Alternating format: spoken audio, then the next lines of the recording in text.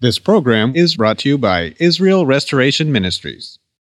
What are you doing Sunday nights?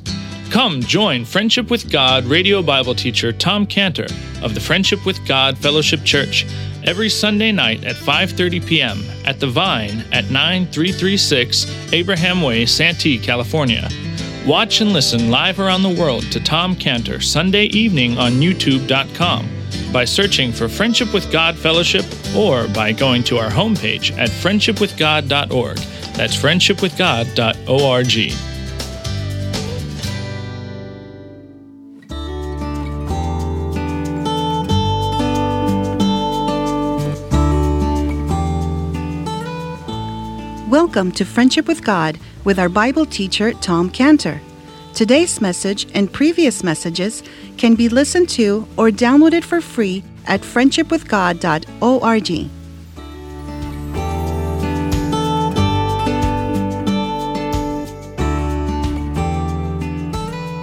In Isaiah 53:11, he shall see of the travail of his soul and be satisfied.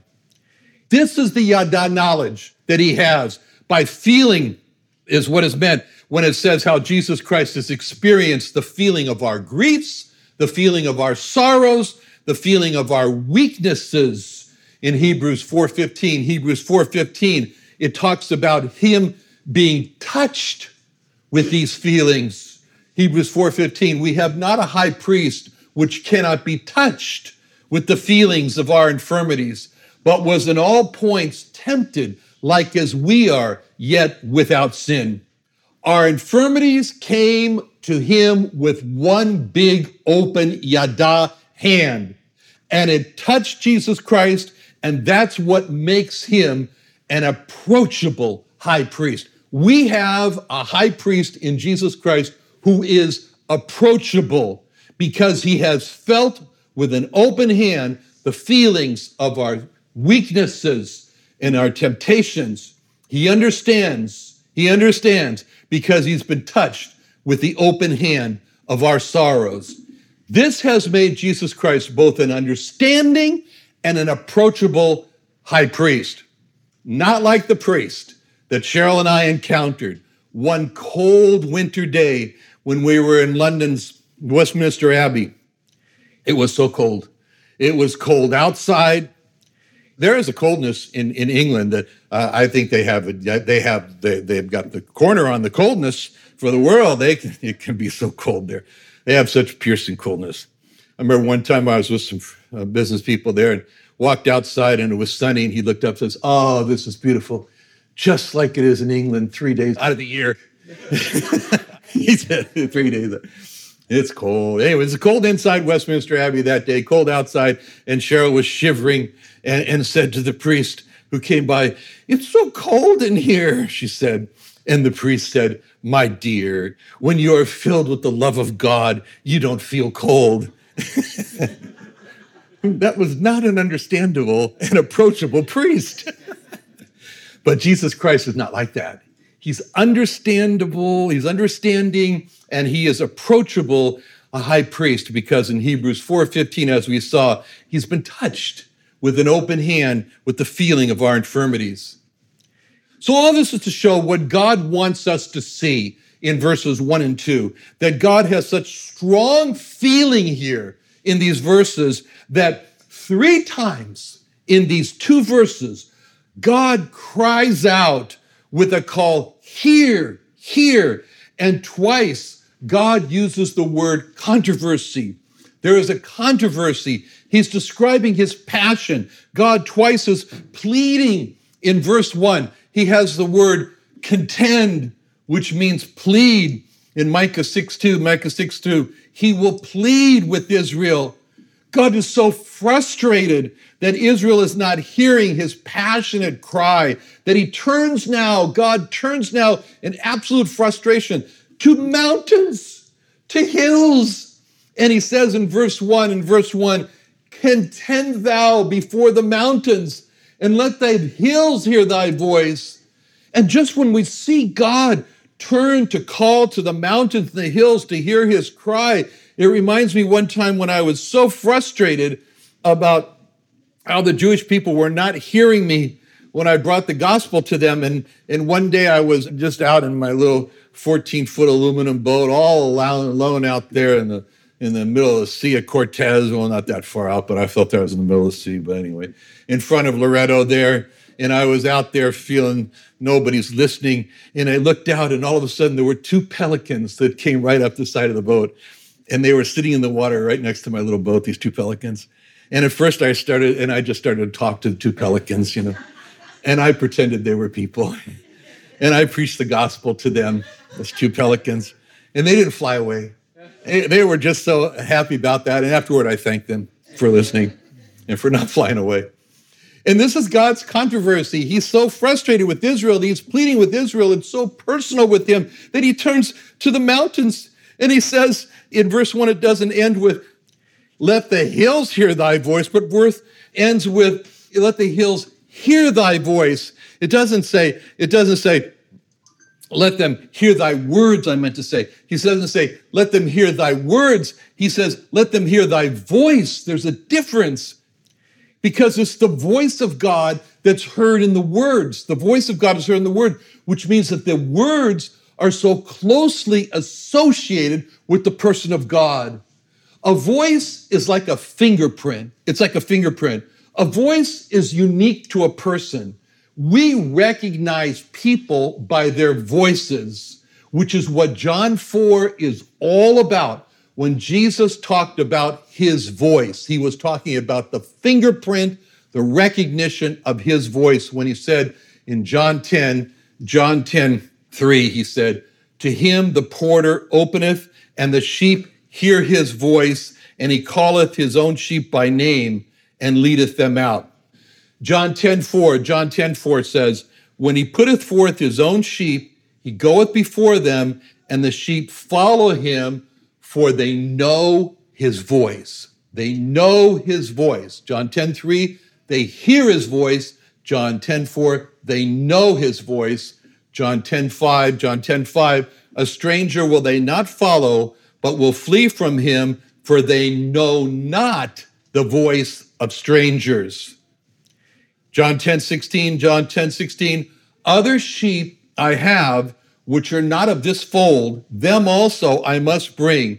They shall hear my voice, and there shall be one fold and one shepherd. You know what the one fold and one shepherd? All the sheep, the Mongolian sheep and the Tanzanian sheep and the Eskimo sheep, along with the Jewish sheep, they're all going to get together and they're going to say, you know what we share in common? We know the voice. We know the voice of Jesus Christ. And that makes us brothers. We know the voice. Because he said the all-important principle about a person who is in Christ is John 10:27. My sheep hear my voice, and I know them, and they follow me. It's just like when we hear a familiar voice, we say, maybe someone calls us the phone or is a distant, is that you, John? I know it's you, John. I recognize your voice. I recognize your voice.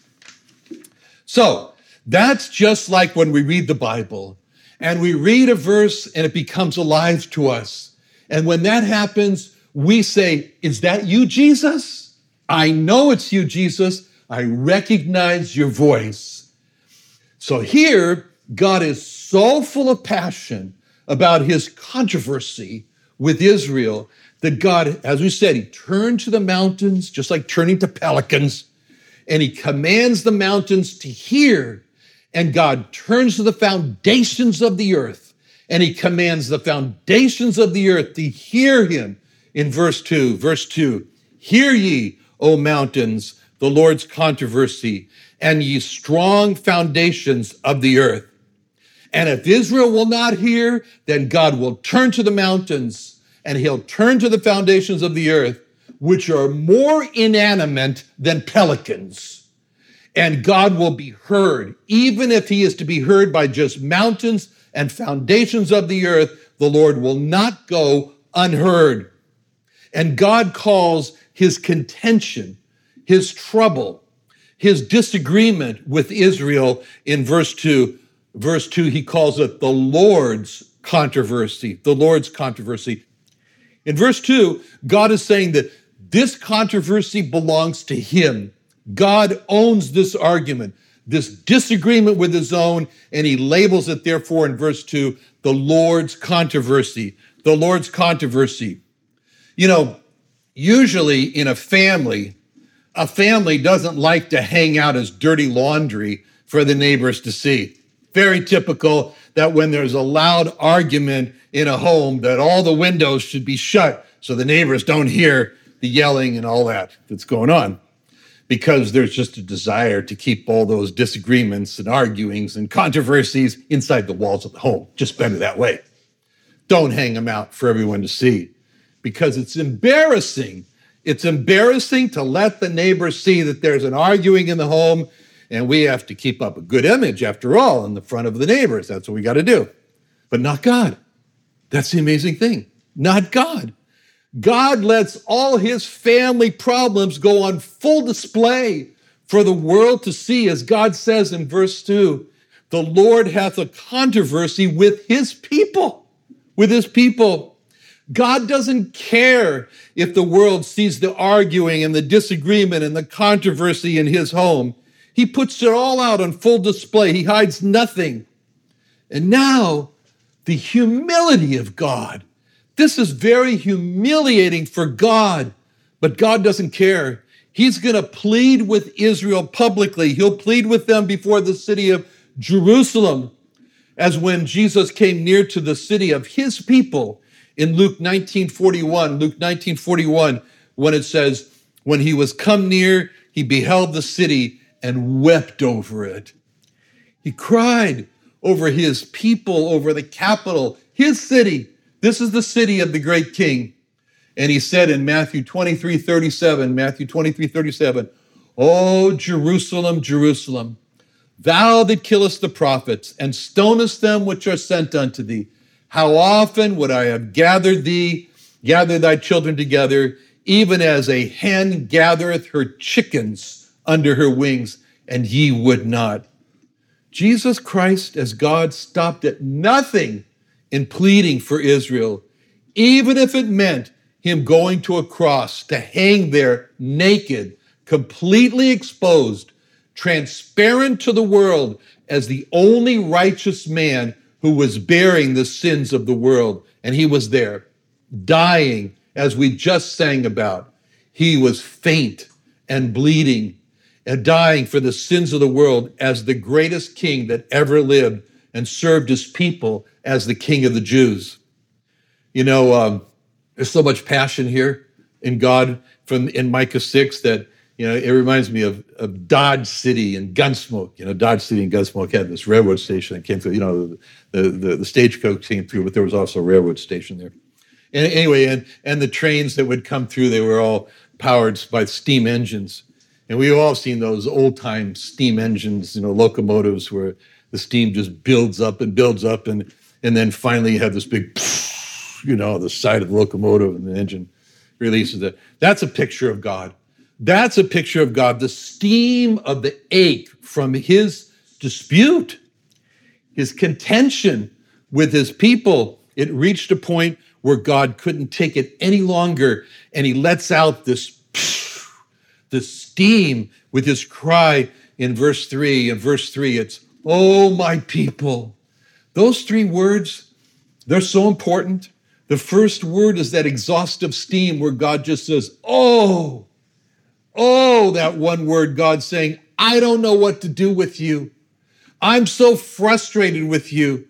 I've tried to go in front of you. I've tried to go behind you. I've tried to go alongside of you, and it's all been a failure. I've tried to go before you and lead you, but you don't want to be led. I've tried to go behind you and advise you and guide you, but you don't want to be guided. I've tried to go beside you and instruct you, but you don't want to be instructed. And now all I can do is just let out this huge belch of steam as a sigh of frustration with just one word, oh. I'm totally at a loss for what to do next. And twice in this chapter, the steam locomotive of the engine of God's heart lets out its cry of, oh, my people. Verse 3, O my people, what have I done unto thee? Verse 5, O my people, remember. These two words, my people, come right from the heart of God. And they make such a strong statement. When God took Israel to be his people, that was at Mount Sinai, and God, in essence, married Israel and said to Israel the marriage vows of, I, the God of the whole earth, do take you, Israel, to be my wedded wife, to have and to hold from this day forward, for better, for worse, in sickness and health, to love and to cherish for eternity. That was God's words, in essence. That was, in essence, what God told Israel at Mount Sinai. And from that time, God was married to Israel. And even though Israel made it to be, for worse, for God, God stuck with Israel. And God told Israel in Jeremiah 3:14, turn, O backsliding children, saith the Lord, for I am married unto you. Isaiah 54:5, for thy maker is thine husband, the Lord of hosts is his name, and thy Redeemer, the Holy One of Israel. The God of the whole earth shall he be called. So as a wife, Israel was unfaithful. She was adulterous, and she was unfaithful as could be. And even though Israel was adulterous, God refused to divorce Israel, as God said in Jeremiah 3:1. They say, if a man put away his wife and go from him and become another man's, shall he return unto her again? Shall not that land be greatly polluted? But thou hast played the harlot with many lovers, yet return again to me, saith the Lord. God was willing to do the unbelievable. Even though Israel had been so spiritually adulterous, God said, come back to me. And to show Israel how they committed adultery against God, God took one of his very choice prophets, Hosea, and told Hosea, go out and marry a prostitute named Gomer, who will refuse Hosea to stay faithful to you. But God said through Hosea, in Hosea 2:19, I will betroth thee unto me forever. Yea, I will betroth thee unto me in righteousness and in judgment and in loving kindness and in mercies. I will even betroth thee unto me in faithfulness, and thou shalt know the Lord. This is what's behind these words, my people. When God says this singular statement that of commitment, where God is saying to Israel, I married you, I'm married to you. Israel, I will be married to you for eternity. Even though, Israel, you go and you get married to others, I will not cast you off. I will wait for you. Even though your lovers will spit you out into the gutter of the street, I'll take you up. I'll clean you up. I'll put you up to be my wife again, because that's just who I am. That's God. Deuteronomy 7:9. Know therefore that the Lord thy God, he is God, the faithful God. Lamentations 3:23. Great is thy faithfulness. 2 Timothy 2:13. If we believe not, yet he abideth faithful. And the fact that God now, in this chapter, in Micah 6:2, says, "O my people," shows how God is so faithful to refuse to say, you were my people, but you're not my people anymore. No. God says in verse 2, "O my people," and he's saying, I won't let you go. I will not let you go. I will do all I can by way of correction, by way of chastening, by way of persuading you. Come to your senses. Return to me. And if you don't return to me, it will not be because of me, as I will never stop calling you my people. Because even though there will be times when there's just going to be a very small, tiny remnant of you that will return to me, I won't destroy you. because of that very small remnant, because of that very tiny remnant of the Jewish people, I will continue to call you my people. And now God says in verse 3, he says, O my people, what have I done unto thee? And wherein have I wearied thee? Testify against me. With those words, God is saying to Israel, as a husband with a broken marriage, I'm not giving up on the marriage. I'm wanting to go to counseling with you, Israel, as my wife. Let's start the counseling session. Now tell me, Israel, what have I done unto you? Tell me, Israel, wherein have I worn you out?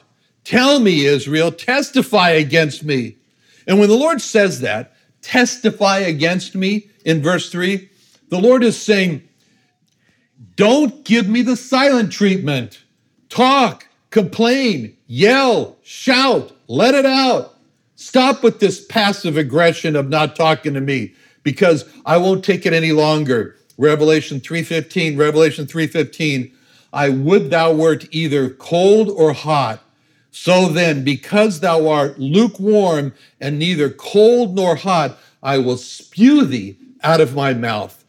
That's what God's saying here in those three words of Micah 6:3, testify against me. God's saying, Isaiah 41:21, produce your cause, saith the Lord. Bring forth your strong reasons, saith the King of Jacob.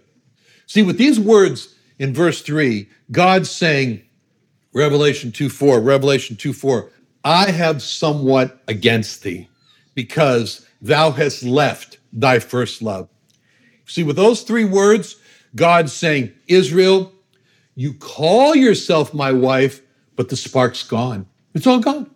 The passion is gone. You serve me with a sterile religious duty about you. You don't sing to me anymore with a voice of joy. You don't pray to me anymore with all your heart. Your prayers sound to me like a boring recitation, like you're reading off a list. You don't serve me with delight. You just do for me your religious duty reluctantly. You don't give your money to me with happiness. You just shell it over with a grudge. In short, you just don't love me anymore. There's no love. And I can't stand it any longer, God is saying. So stand up and get it out. Shout it out. Tell me, what have I done unto thee? How have I worn you out? Testify against me, because this way is no way for a marriage to be.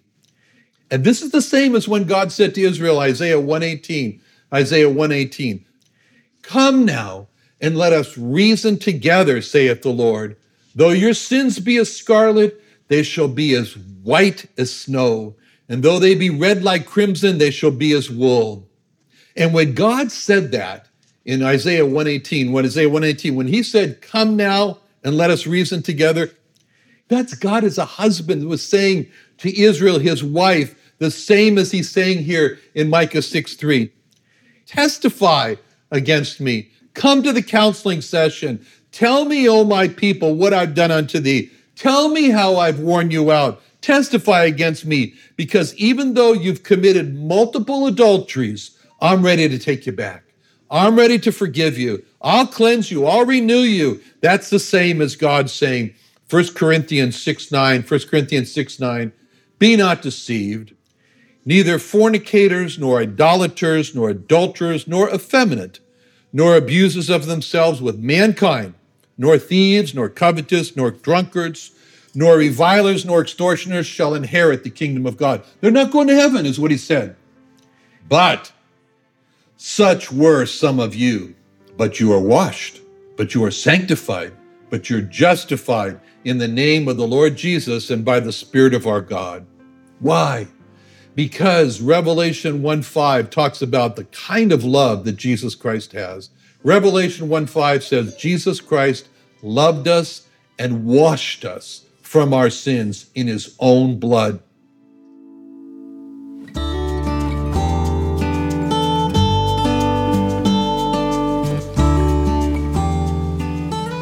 Tom Cantor's messages can be listened to and downloaded for free at friendshipwithgod.org.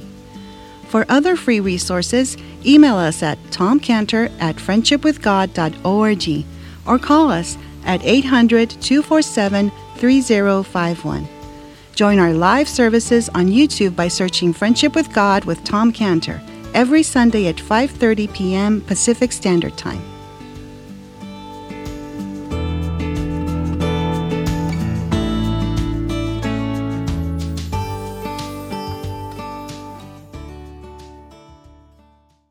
What are you doing Sunday nights? Come join Friendship with God radio Bible teacher Tom Cantor of the Friendship with God Fellowship Church every Sunday night at 5:30 p.m. at The Vine at 9336 Abraham Way, Santee, California. Watch and listen live around the world to Tom Cantor Sunday evening on YouTube.com by searching for Friendship with God Fellowship or by going to our homepage at friendshipwithgod.org. That's friendshipwithgod.org. This program is brought to you by Israel Restoration Ministries.